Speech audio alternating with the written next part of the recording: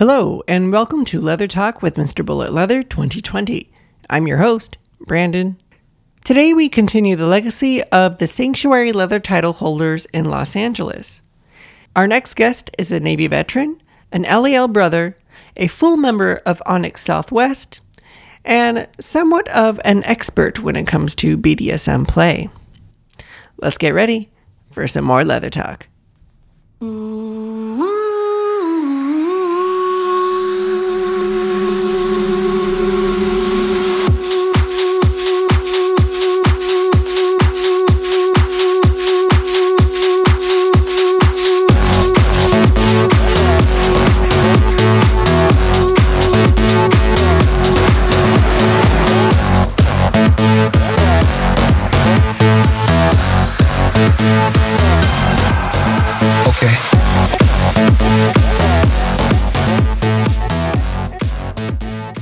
Well, hello, this is Brandon, your Mr. Bullet Leather 2020, and today we have Navy Cub. Navy Cub, can you please introduce yourself? Hi, Brandon. First of all, thank you for having me. Of course. My name is Francisco Perales. I go by the Navy Cub. I'm a gay man, and I've been in the leather community going on over about 10 years now, but actively involved in the community for about 5 years. And I am your current Mr. Sanctuary Leather 2019. Awesome. Well, you said you've been involved-ish for like 10 years. How old are you, if you don't mind me asking? I'm 38 years old, and I really started, about 10 years ago. Okay, cool. Yeah, it's so funny. I thought you were like, I don't know, 25. I look young. I try to preserve myself. That's good. That's good. Well, you have a little backstory to your name. Would you mind talking a little bit about that? Sure. So again, I go by the Navy Cub, and that name actually was kind of given to me. We were playing around with names when I first started getting really involved in the community by Robert Greene. I think you know who Robert Greene is. He's basically the leather photographer for our community. And we were just talking about it, and I remember I was running for a title for Mr. Cub, and he asked me, he's like, "So you were in the Navy, Navy Cub, that kind of suits you." And I don't know who came up with it actually, but it's one of those nights when we were at the bar, we had been drinking, and so that name came about, the Navy Cub, because I was a Cub. I am a Cub, and I was in the Navy. It's not a funny story, but it's a story. I love it, though. I love that it has meaning. So when you first introduced yourself, a few moments ago, you said, I am the current Mr. Sanctuary 2019. But so you do have a title prior to your current title then. Yes. And that is another funny story. When I ran for well, let me go back. So I am the last Mr. Los Angeles Cub, 2016. Bears LA retired that title after I was done with it. Maybe because I did such a good job and nobody can fill my shoes. Who knows? But yes. So when I was running for that title, apparently I was wearing a lot of leather that night, and so Sir Frank and was one of the producers told me, "You should have run for a leather title. I didn't know you were this much into leather." So, but yeah, that's how I got. My title, Mister. Okay. So let me pick your brain a little bit about this, because I didn't realize that there were titles not associated with leather. And that's probably my own naivety about the whole title system. So the Bears, the not the Bears, the Bears LA, the Bears LA and the Mr. Los Angeles Cub. This was not a leather title then. That is correct. So when Bears LA had three titles. It had Mr. Bear LA, Mr. Cub LA, and Mr. Leather Bear LA. So when they would have the competition for Mr. Bear, You would always have, I guess, first place and essentially runner up, if you want to call it. But it was Mr. Bear and Mr. Cub. Okay. I mean, they were both on the same par. Don't get me wrong, but yeah. Right. All right. Okay. So you involved yourself more with the cub or with the bear community prior to the leather community, or did you come into both of them around the same time? You know what? Honestly, I came into both of them at the same time. I already knew what the leather community was. Unfortunately, because me being in the service, I was in the Navy. I Hmm. really couldn't, I guess, partake of being in the leather community because I was constantly out of the country. But when I came into the community about 5 years ago, really came into it, I was really taken in more by the bear community than the leather community. Not to say that the leather community is standoffish. It's just the bear community is, as you know, is very more welcoming, and I started getting into more into that before got into the leather community. Got it. Got it. Well, let's kind of go back. I have so many questions for you about the whole title system and your involvement with the leather and the bear community. Let's go back to kind of you coming out. When did you come out, or have you come out like to everybody? Uh, so yes, I'm openly out. I'm very public about my sexuality. I mean, I have two accounts. I have one account for my leather. When I talk to say about account, I'm talking about Facebook. I have a Facebook account where it's for my family, Hmm. and one account that's for my friends. But throughout the years, they've just kind of merged. So my parents know what I do. They know I'm a cub. I'm a leather cub. I'm a leather person. They see my pictures, and it's funny Okay. because I always say the funny thing about my mom is she only has one opinion when she sees me, and all my gear is, and it's in Spanish. She says, "Ay, mijo, te ves bien gordito," which, which translates like, "Oh, you look so chubby." So yeah, I'm out. That's so cute. Well, she must love you. She does. She loves me. I mean, she has concerns. I mean, any typical Latina Catholic mom has concerns about her child being in a community that's very, very sexually active. Right. She passes those concerns on to me, and I assure her that I take care of myself. So, So for your coming out and your family's dynamic, did they have any moral issues with it being Latino Catholic? you know, I'm very lucky that I grew up in a family that was very understanding. Yes, my mom was very Catholic growing up, and but my dad was, I wouldn't say my biggest supporter, but he for the most part is atheist. He doesn't really Mm. believe in religion, and that's something that my parents bumped head that I would see. So when I came out to my parents, it wasn't difficult for my dad because he didn't have that whole machismo. I'm Catholic, Mexican, growing up. I think his biggest concern was that I wouldn't find somebody to love or create Mm. a family. Well, you do have somebody to love. You have a partner of what is it, 5 or 6 years? No, you know what? It seems like we've been together for that long. We've actually been together for about a year and 6 months. But Okay. I met him 7 years ago. Oh, got We it. were both going to community college, and I had just got out of the service, and we had met through one of those gay chapters at school, but we didn't really get together till like about a year and a half ago. So it was an on and off friendship.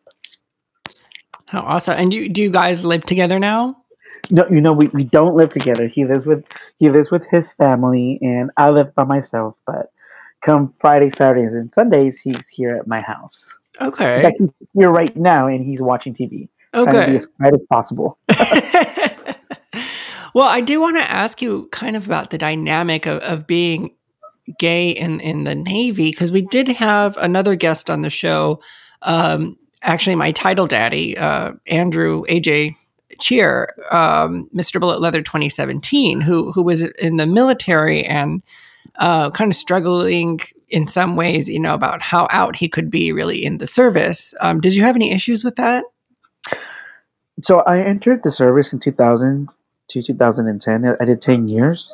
And I was in a period where they had the "Don't ask, don't tell" policy, Mm. and that was overturned actually in 2008, 2 years before I got out. So I do remember I had to hide my relationship that I had, always making sure that my pronouns were correct, so as not to out myself. So that really did take a toll in of itself. You don't get to be who you are, and when I was called out, I would. I don't know if I can say a bad words here, but they would Oh be yeah, you can say suck, fuck, and whatever you want. great. People would call me a faggot and whatnot, and it was so hard to defend yourself because it's Mhm. one thing when somebody calls you a faggot and you can say, yeah, so what? I like to suck dick. What's it to fucking to you?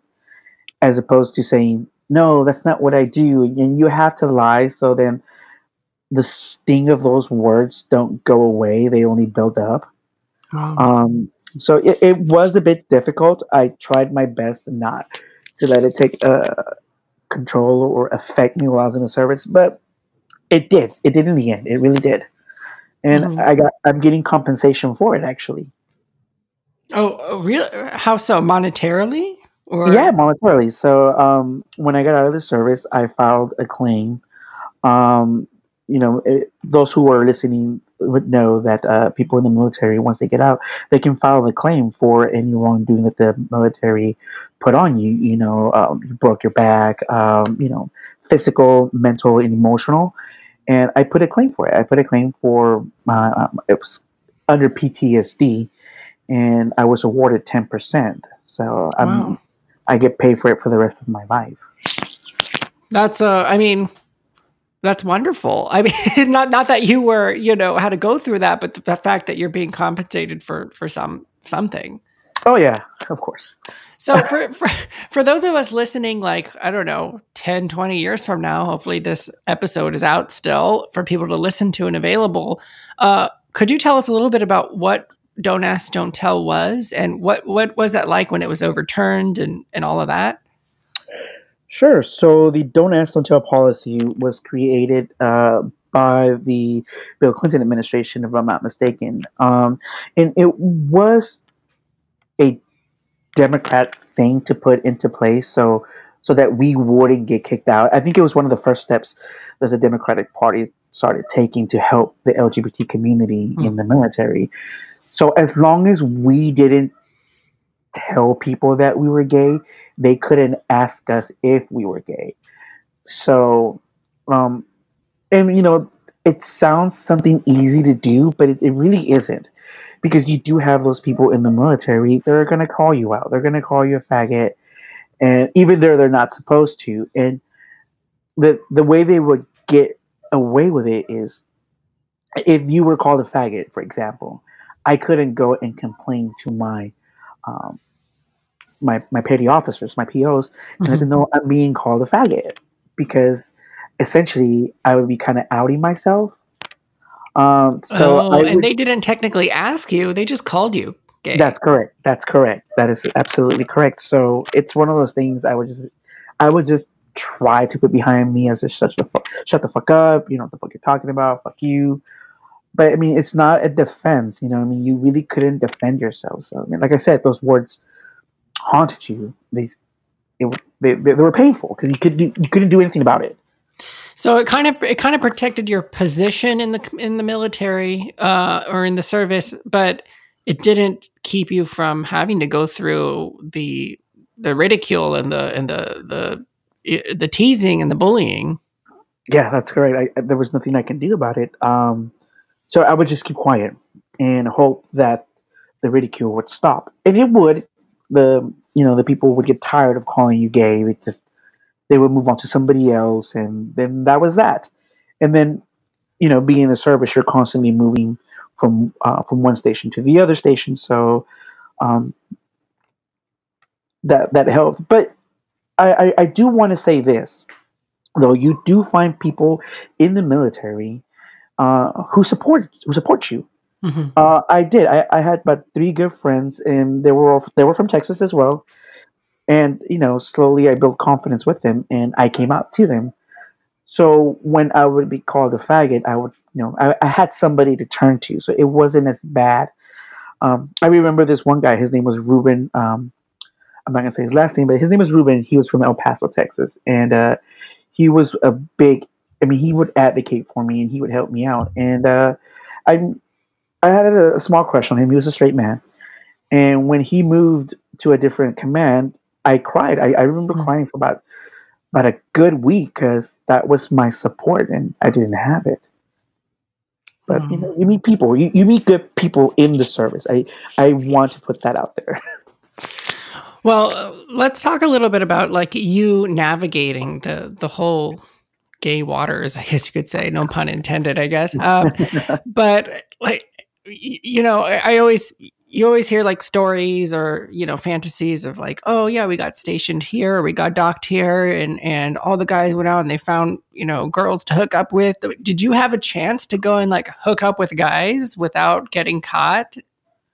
You know what? Actually, I did. There is an underground society for LGBT in the military, and I guess I was a part of it. I know my boyfriend's gonna be looking at me because he's probably wants to hear what I have to say. But yeah, there was this guy, and everybody called him Meat Rack, and he was a Marine, and he was on one of our ships. And for a lack of better words, I guess he was my boyfriend throughout that deployment. Um, I mean, we would always do everything together. We would work out together. We would play cards together. We would um, eat together. I mean, we couldn't sleep together, but we would find areas in the ship. It's a big ship where we would, hide in these little crevices, these little corners, and we would have sex. Oh my Uh, god, you dirty boy. and you know what was so dirty about it? This is gonna sound disgusting, but whatever. I wasn't an experienced bottom at the time, so I didn't know anything about prepping my hole. So, Perfect. yeah, it got dirty. Oh gosh. So you ruined your whole white suit. But you know what? That's how I learned. I was like, no, I need to figure out what to do because clearly I was gonna play the active role in my life. I mean, it's the active role. That's gonna be the bottom in my life because that's what I like. I was like, I need to figure out how to make sure that this doesn't happen again. So let's talk about that experience. So was that your first time bottoming? You know what? No, it wasn't my first time. It wasn't my first time bottoming. It's probably my third or fourth time. Okay. But I was in a ship and we were deployed. This was my first deployment, and we were making our way from where were we? It was Sri. We were coming from Sri Lanka. We were going to the Gulf, and clearly I can't have anything to clean myself. I don't have any nothing to clean myself. So Right. I remember telling myself, okay, I'm gonna bottom, so I can't eat anything. So I wouldn't eat anything for 2 or 3 days, knowing that I was gonna bomb just to make sure that I was Oh clean. my god. Those were my treat days too. I would starve myself so I could get some good dick. You were hungry for that meat rack. Yes. Wow, We were that's so getting funny. So you would starve yourself so you wouldn't. Did you ever figure out a way to clean out like yes, greens, greens, greens, greens, and I met a bottom in the Navy, and he told me about getting a Coke bottle, filling it up with water, and just squirting it up your ass. so just down in dirt like right into it? That's right. I had to tell you, I've thought about using a Coke bottle before, but there's just so many other resources when you're not stuck in the middle of the ocean. that part right there. Yes, I had limits to what I can do, and so I Right. took what I could. Well, did you like since there was this kind of like underground gay society, as you said? Did you guys ever have like orgies or like secret gay parties? You know what? Orgies? No, that was really hard. We would have, I guess, little gay parties. But how do I say it? It was a mess hall. We would go all to eat, and we would all sit down.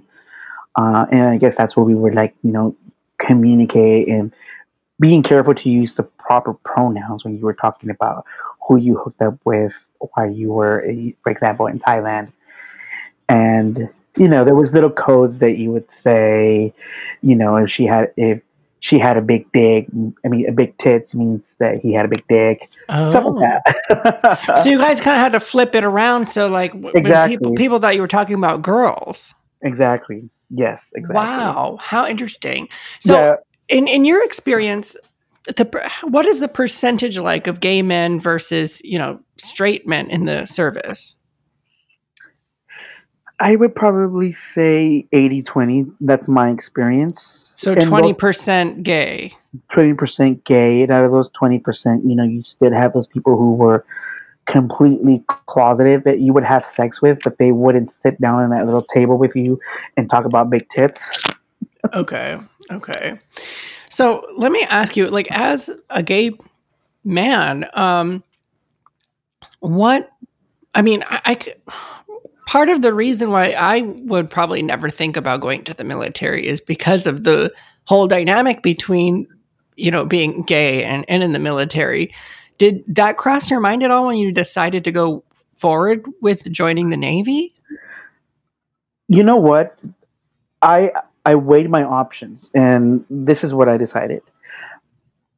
I'm from a very small town in Texas. I'm from Fort Worth, Texas, and I could not see myself living in a Republican state where I had to be closeted. Hmm. I remember telling myself, I'm only going to do 4 years, and when I get out, I'm going to either stay in New York, California. I already had that set that I was going to leave Texas. So I told myself, I only have to shut up about my sexuality for 4 years. I can do that. Hmm. So So this was a stepping stone for you. it was. I needed to get out. I needed to get out of Texas. Um, and I did what I had to do. And I don't regret it. I don't regret it one bit. Well, what are some of the positive things about your time in the service? Did you learn anything new about yourself that you didn't know before? Did it empower you to go forward with other things in your life? When I joined the service, I was very timid. I was very shy. I really didn't know who I was. But learning a lot of leadership skills in the Navy, I used those, and I came out of my shell. I wasn't as quiet. I mean, when I was growing up, I suffer from I'm not suffer, but I guess how is it? Like I'm dyslexic. I had a stuttering problem, a speech impediment. If you talk to me, sometimes you can still hear those things come, when I'm talking, and those things made me really, really shy. But being in a position in the Navy where I had to be a leader, Mm-hmm. I had to. My life depended on it. I was able to break out from my shell and become the leader that I am now. So that's one of the biggest things I took away from being in the service is becoming a leader and knowing how to lead people and be who you need to be to thrive in this world. Well, that's very powerful. So, despite some of the struggles, I guess you're saying you don't regret going to the military or going to the Navy. I don't regret joining the military. No, I don't. But it did came at a high price. I mean, and then anything good is costly. Yeah, yeah. Anything worthwhile is going to be challenging and difficult. That's correct. So let's just say that somebody right now in the Navy or the military is listening to your podcast episode right now, and they're going through some of the same struggles that you went through at the time. What would be your message to that person right now listening to your voice? I would tell them find somebody who you can trust. Build a family in the military because, like I said, there are good people in the service. People who join the military to really make a difference, a positive difference in the world. And those are the people that you need to associate yourself with. These are the people that if you come out to them, they will accept you, they will love you, and they will protect you. Just do that. Find somebody, please. Yeah. They're out there. So really what you're saying is find your chosen family, you know. Yes, find your chosen family, and you can apply that to anywhere. In the leather community, we have our chosen family, the pub community, the trans community, the military community. You get to choose your family. Mhm. That's the best part. Well, speaking of leather, let's dive in a little bit to leather. You, Sure. you said you've been involved in 10 or so years. How did you first stumble upon leather? Or I think, I mean, okay, so the leather community is it's a broad term, because you could be into leather and you could be into BDSM. So, how do you want me to tackle this? Talk about the leather, BDSM, or as a whole? hmm. Well, I guess what was your first interaction personally? Whether that be through a BDSM kink scene or whether that be through you finding a leather bar and being like, "Whoa, this exists." Gotcha. Yeah. So I'm always, I guess, in my heart, I've always been into BDSM, bondage, discipline, sadomasochism, dominant, submissive. When I was a kid, I used to, and I tell the story because it's a wonderful story. When I was a kid, I would purposely get in trouble so that my dad would spank me. You 'Cause dirty slut. Sorry, keep I, going. there was something about it that I really liked. I liked the feel of that leather belt hitting me, and there was something about it that I really liked. But what I loved about it, what I really liked about it was at the end, my dad would tell me the reason why he would spank me. So it was kind of the aftercare that I really sought. Hmm. So the pain I knew came with aftercare. And so that's how I knew that I was into something different. I was like, wow, this isn't normal. Why do I like to get hit to feel some type of gratification, to feel excited, to feel loved? So that's how I knew I was into something that was different, that I was kinky. I just didn't have the words for it then when I was a child. Wow. I just knew that I was different. And I think that's the reason why I needed to get out of Texas. Like, I'm crazy. I didn't know I was into BDSM and kink. Well, Uh, so how old are you? How old were you when you were having these experiences? oh, they must have started when I was about 6 or 7. Oh wow. I remember being terrified about getting spanked and you enjoyed it. Mm-hmm. Like I said, I would purposely get in trouble, and it Wow. was more the aftercare that I really liked because I knew that this is gonna be nice. So let's bring that forward to today. So the leather. So how did I get into the leather? So in 2005, let's see, five. That sounds about right. 2005. It's been a long time. I was diagnosed positive. I was HIV positive. I was diagnosed with the military. So they had me. I they had me do all these things, and I had to go to some training to figure out how to take care of myself. And I went to this group. It's called Bienestar. I don't know if you've ever heard of it. Um, well, anyways, this is in San Diego. This group Bienestar was right next to the Eagle San Diego, and I remember one time we were sitting down, we were talking about our feelings, we were crying, we were doing the whole kumbaya thing. Um, and one of the guys who was positive told me, "Do you want to grab a drink?" I said, "Sure." Where are we gonna go? And I thought we were gonna go to Richie's or the WeHo of San Diego. Right, He said, "Oh flicks. no, no, it's just around the corner." So we go in, and I already see the lights are red. Uh, this guy is out there in leather. He looks like he was in the service. And I looked at him and was like, "Oh my God, where are you taking me?" And as soon as we walked in, I remember they had the St. Andrew's cross, and I was just touching it. And I looked at my friend, and I had this face like I found my place because everybody was running around in jogs and leather. They looked very military, and I've had a thing for military Mhm. uniforms. And he goes, "You're home, aren't you?" I was like, "Yes, I am."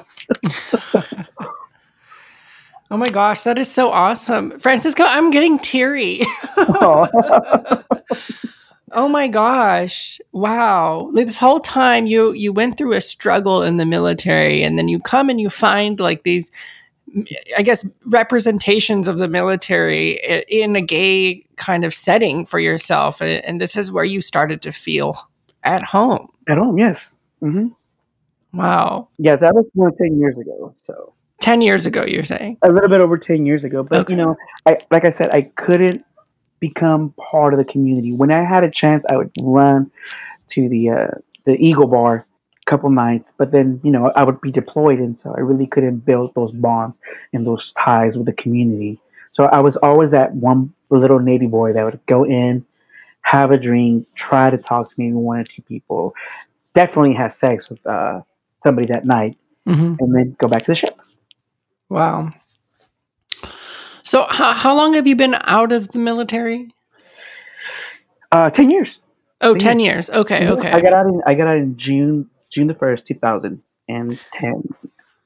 So let's talk a little bit about then. Let's kind of go back to your titles. Would you say that that's when you started to get more involved in the, I guess, the leather community in a broad term?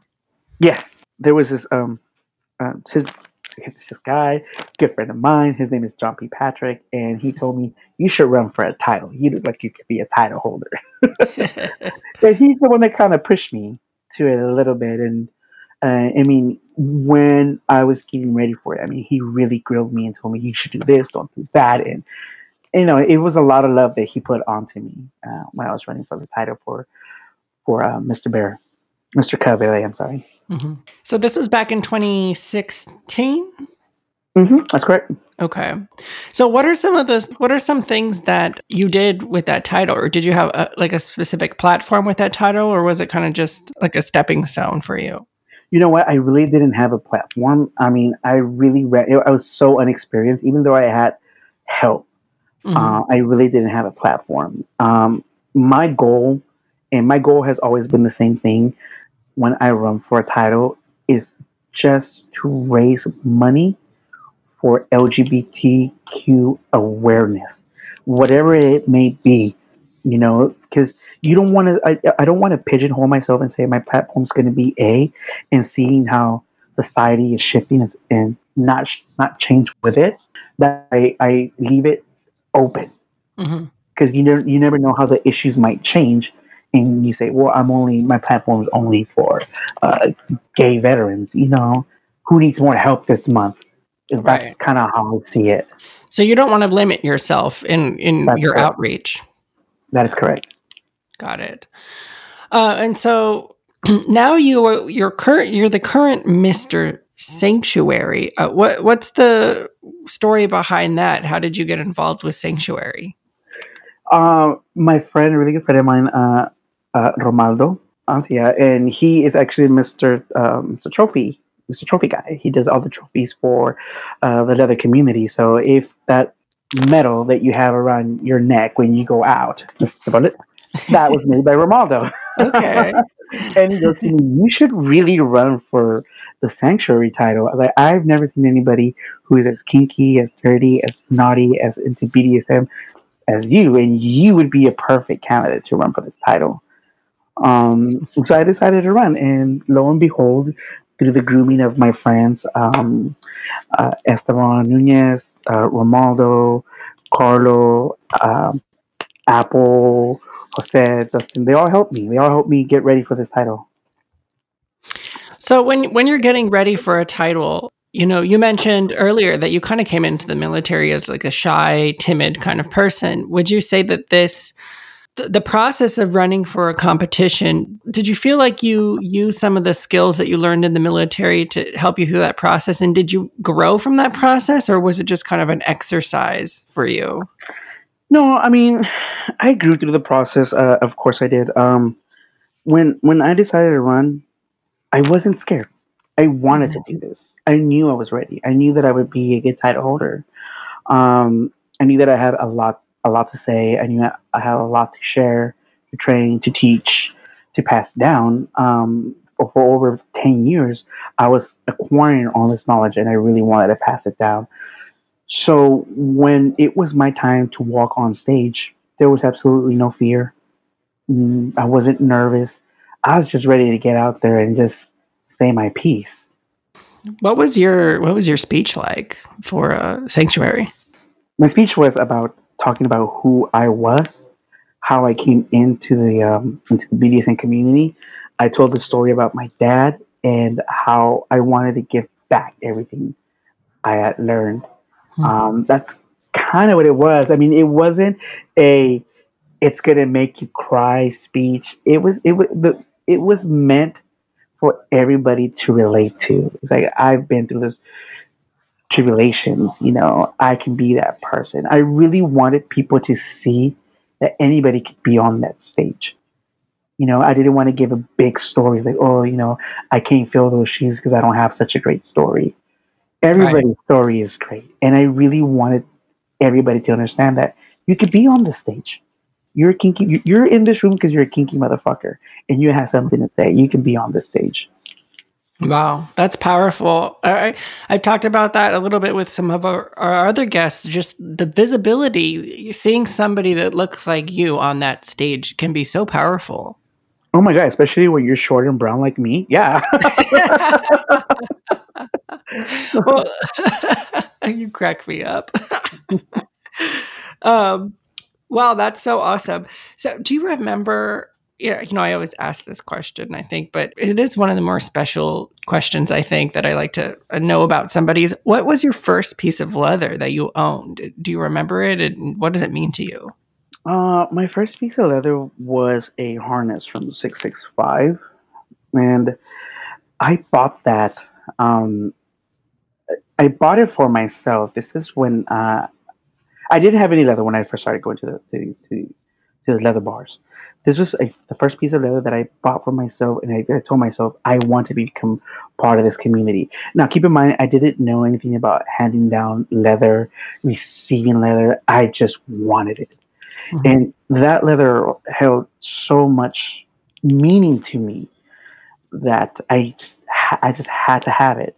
I don't own that piece of leather today. I actually donated it, not donated. I gave it with love to my friend Dustin Okay. because I wanted to pass it down what it meant to me. Wow, that's awesome. Yeah, I don't have any leather that's been given to me, but I had leather lent to me for the competition, and I can't tell you how powerful it was for me to feel like every piece of leather that I was wearing coming from a different friend, I couldn't help but feel like they were up there with me.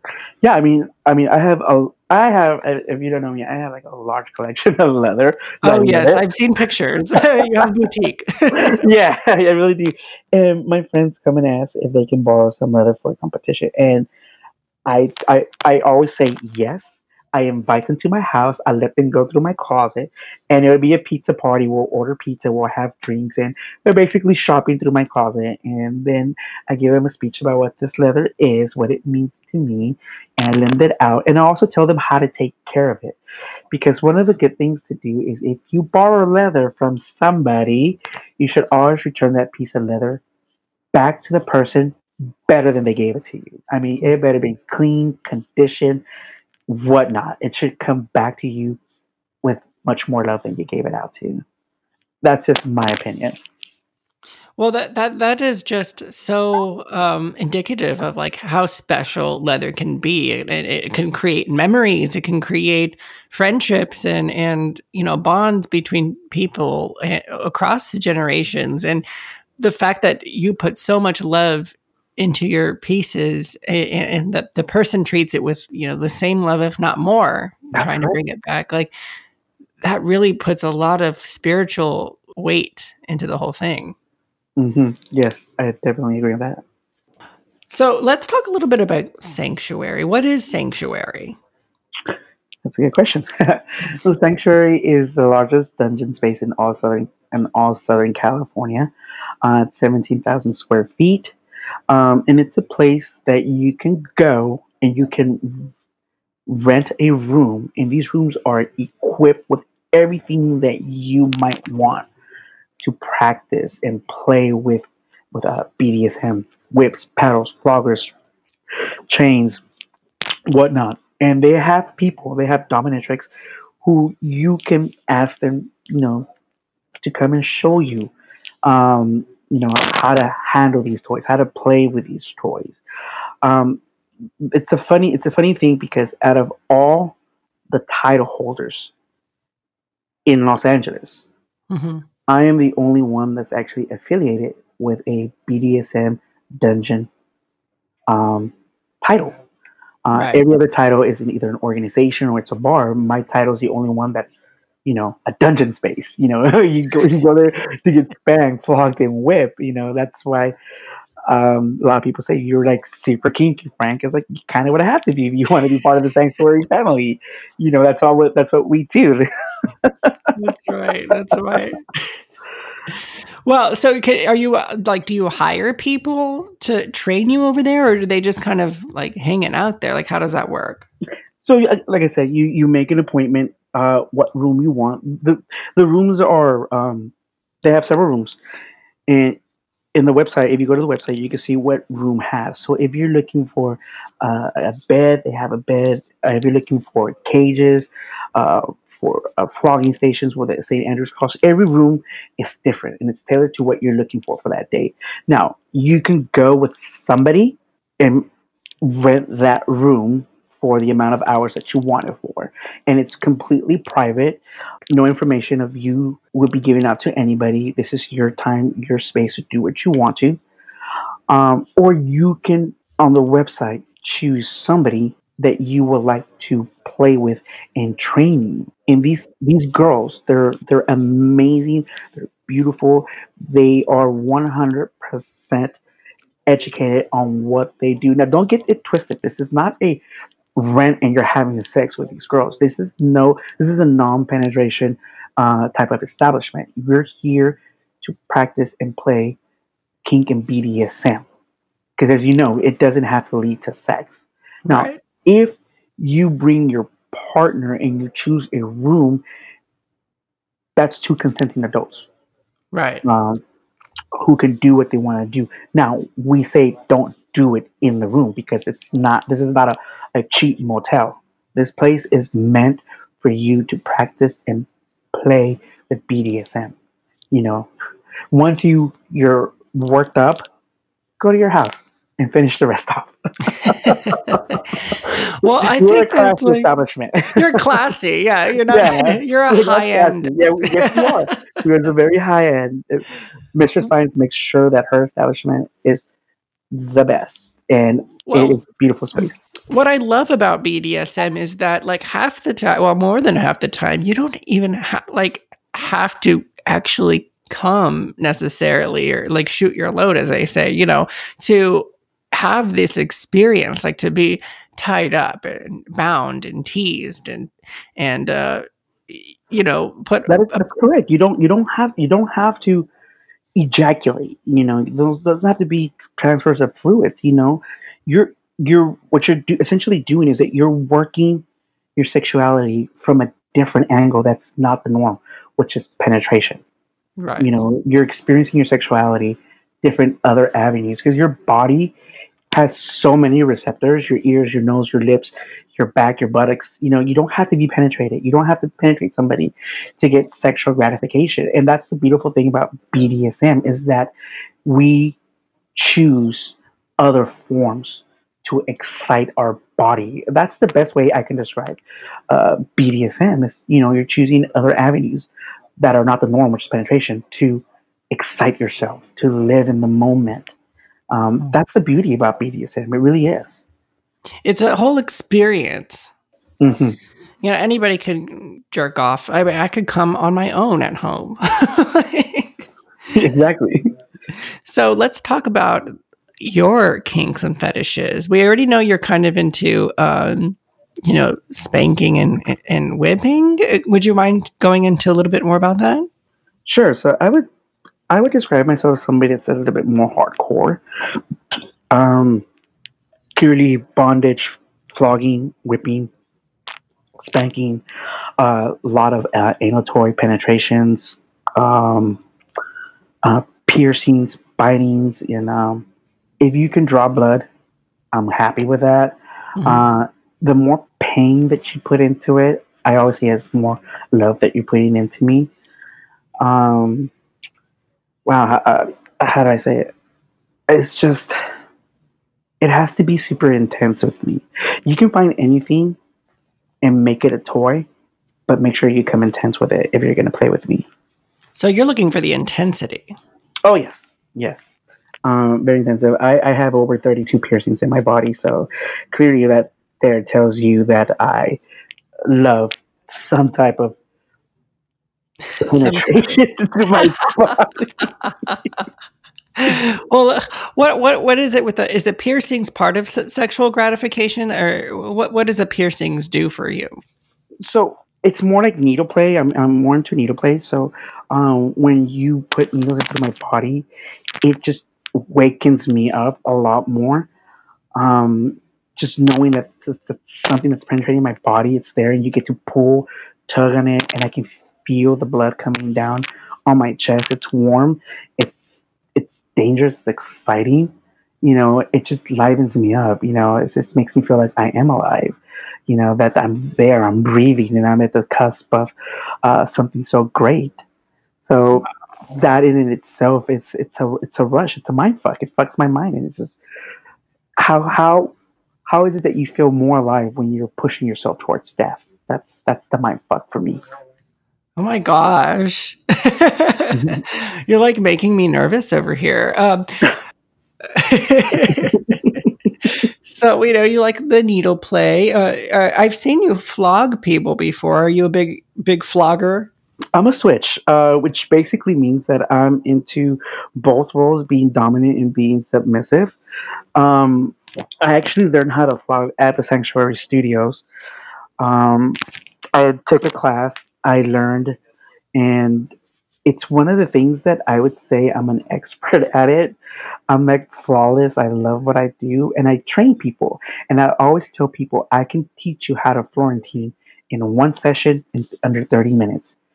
And lo and behold, I taught my boyfriend how to Florentine, how to flog in 2 or 3 sessions. Wow. That's awesome.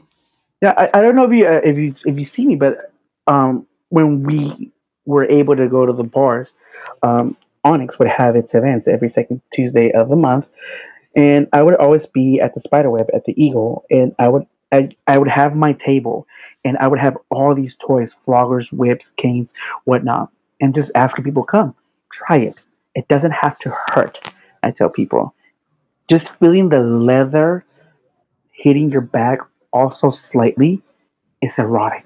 Now, if Mhm. you want me to go intense, I will go intense, and that's what I always want to tell people. It doesn't have to be painful. So, can you just talk us through maybe like your go-to flogging scene? Like, what are you doing? What are you looking for? What kind of physical or nonverbal cues are you looking at? So with me, now this can go both ways. If I'm the one being active or submissive. So let me start with me being active.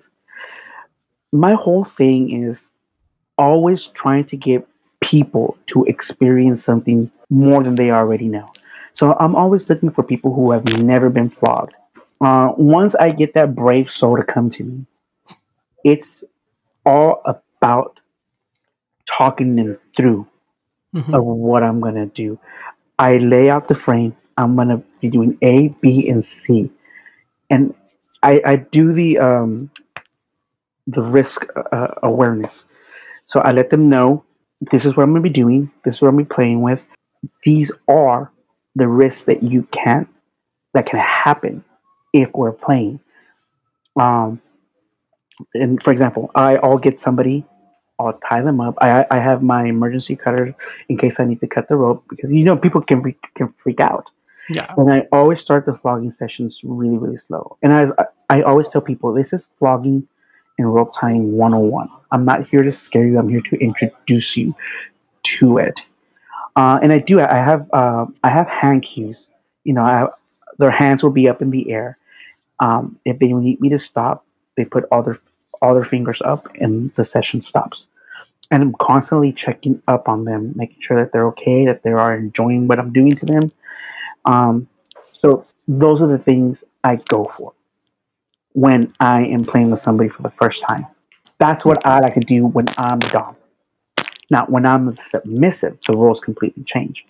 I am looking for somebody who's more experienced than me, who knows what they want, and that this is going to be an intense session. I mean, I want that flogger to crack and have that large thud, and it's something about when I'm in public and I get flogged, and that thud is so loud that people literally gasp for air, like, "Is he okay?" That turns me on. Just Mm. knowing, having people see me and they say, "This guy is being turned into mincemeat in front of us." That drives me crazy. The energy that I get from people, and I know the Dom is enjoying it because I don't know no Dom, including myself, that doesn't like the attention when he or she is flogging somebody. So when you have a submissive who can take that pain and you can flog that person and you're putting on a good show, everybody is, you know, feeding off that energy. The Dom, the sub, and the crowd. And to me, that's what I look for when I'm being the sub, as opposed to when I'm being the Dom. It's just one-on-one passes. So would you say you are kind of an exhibitionist in that Oh sense? yeah, big exhibitionist. I love all eyes on me. Remember, this is one of the things that I was afraid of growing up as a kid. I was very shy, and breaking out of my cocoon and becoming a little social butterfly in the little community. So you're more of a extrovert today, you know. Hmm. Okay. Yeah, I felt I'm just kind of relating to you is I kind of felt that way too. And I don't know if you see my social media posts, but every so often I'll be like, "Oh my God, I'm so gay." Like Oh, I love it. I love your post. and the You, reason why I call myself gay all the time, I'll call my knee, oh, my gay knee or my gay leg or whatever it is, because I was just so afraid to call myself gay and admit that for the longest time, that now that I'm like fully out in the community and feel like I can be myself, like I just do that as much as possible. And I love getting the energy like from other people, like you said, like, and I can just imagine like everyone turning their eyes towards you as that whip cracks and the, all of that energy you just kind of take into you. when I see your Instagram post or your Facebook post, it reminds me of me when I first started coming out and Mhm. being part of the letter community. I was the same way. Oh, I'm gay. This. Oh, I'm letter this. I really wanted to put that out there Yeah. because I was enjoying who I was becoming. I was embracing it, and I wanted everybody to see. And I see the things that you post. It's like, oh my god, that was me like 6 years ago. I always think it's amazing when somebody comes into the community. You know that our goal is to get people. That's the gay agenda. That's the Right. gay agenda. To get gay people to be, is to get people to become part of the community. Right. And now don't get us wrong, we don't get a free toaster. I don't know where that whole thing Oh started. yeah, right. But, but what I think is like if we're gonna call that the gay agenda, yeah, okay, we want more people to come into the community. But what leather does for people and what it did for me was helps people to discover themselves like in their truest, rawest form. That's yeah. Hmm. You know, and that's what gets me so excited, and that's what gets me so excited to hear, all your personal stories here on the show is I learned so much just from talking to you. Mm. I mean, we continue to learn from everybody. Hmm. Yeah, absolutely. Well, are there any people in the community that really stand out to you that you look up to, maybe that you know, or maybe that you don't know personally, but had some lasting effect on you as a leather person? Jesus Christ, there's so many to name. I would almost hate to start naming them, and I would feel so bad if I don't say their names. But just off the top of my head, let me see, Romualdo Mencia. He's the one who pushed me to run for Mr. Sanctuary, and I won. John P. Patrick, who pushed me to run for my first title. Robert Green, who's constantly taking pictures of me, makes me feel good. And then my close circle of friends. I have uh, Esteban, Dustin, Apollonio, which I call Mother. Mr. Bear Allen, God, the Onyx family that's always there to support me. And of course, my boyfriend, Carlo Ishibashi, who's always making me sure that I look good. He calls himself his my little trophy wife, his little stash wife. How I cute. mean, everybody, Gerald. I can go on, and it'd be a whole um, podcast about people who I admire, but just everybody that I associate myself with, everybody that you see on my feed, my brothers who are part of this competition. I mean, everybody I get from you, and I hope that you guys get from me. It's just a beautiful thing. Absolutely, absolutely. Well, you mentioned Onyx. Onyx is you are a full member of Onyx? Yes, I am. It's sad to say that I'm not one of the founding members, even though I was there when it was founded. Mhm. The founding members were those who were in a position of on the board to become considered a founding member. So because of that, I was not on the board when it started, I see. but I was there from the conception of it. So I would say like I was there from the conception. Mufasa,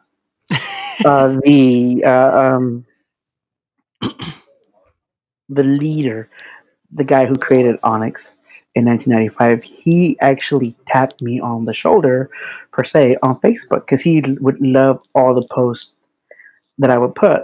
Oh, did he And, poke you? Like old school poke you? and said that, look, we're starting an organization of Onyx in Southwest, and we would really like for you to become part of it. Because I'm a person of color, I'm a BDSM kink, I'm a Leatherman, and I didn't know. I was like, okay, yeah, sure, let's see what this is about. And I met a lot of good family in Onyx, and they're the ones that continue to this day to push me. And I see my brothers who have won titles. I have Alan who's won a title. I have Roman who's won a title, and they're both in our family. They're our brothers, and they're part of Mhm. Onyx.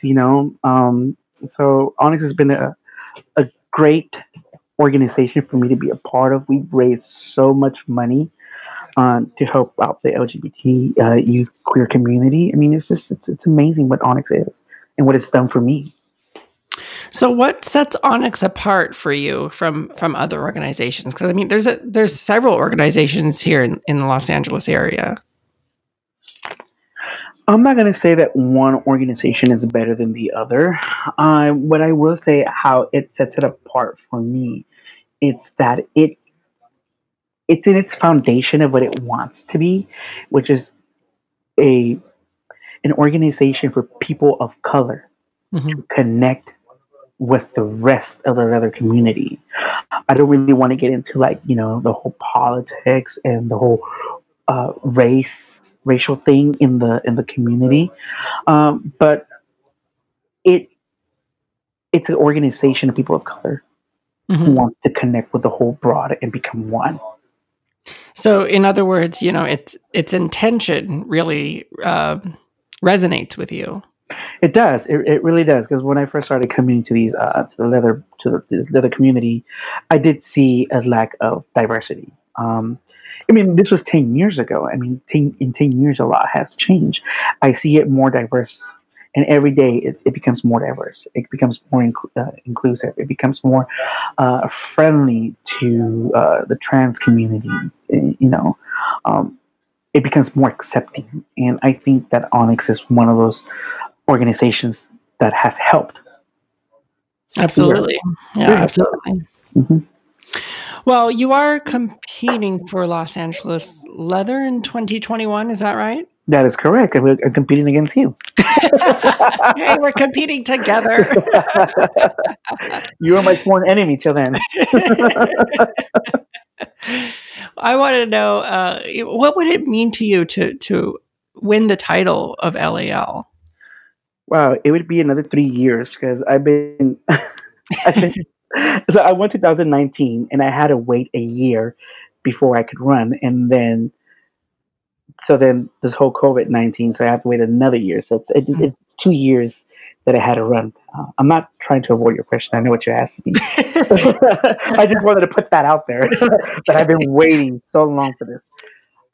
What would it mean to me? You know what I mean? I don't think I've ever seen somebody that looks like me. And I know that's a cliche thing to say, but I can't remember the last time a short little brown man won Mr. Los Angeles Leather. It would mean that diversity is taking hold, in the leather community.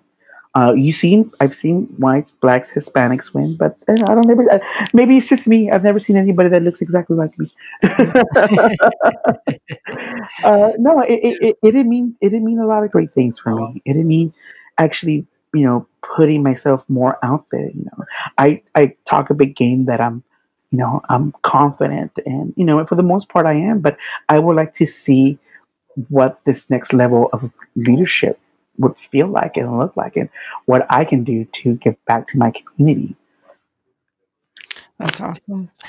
Well, before we go, how can we reach out to you? How can we get connected?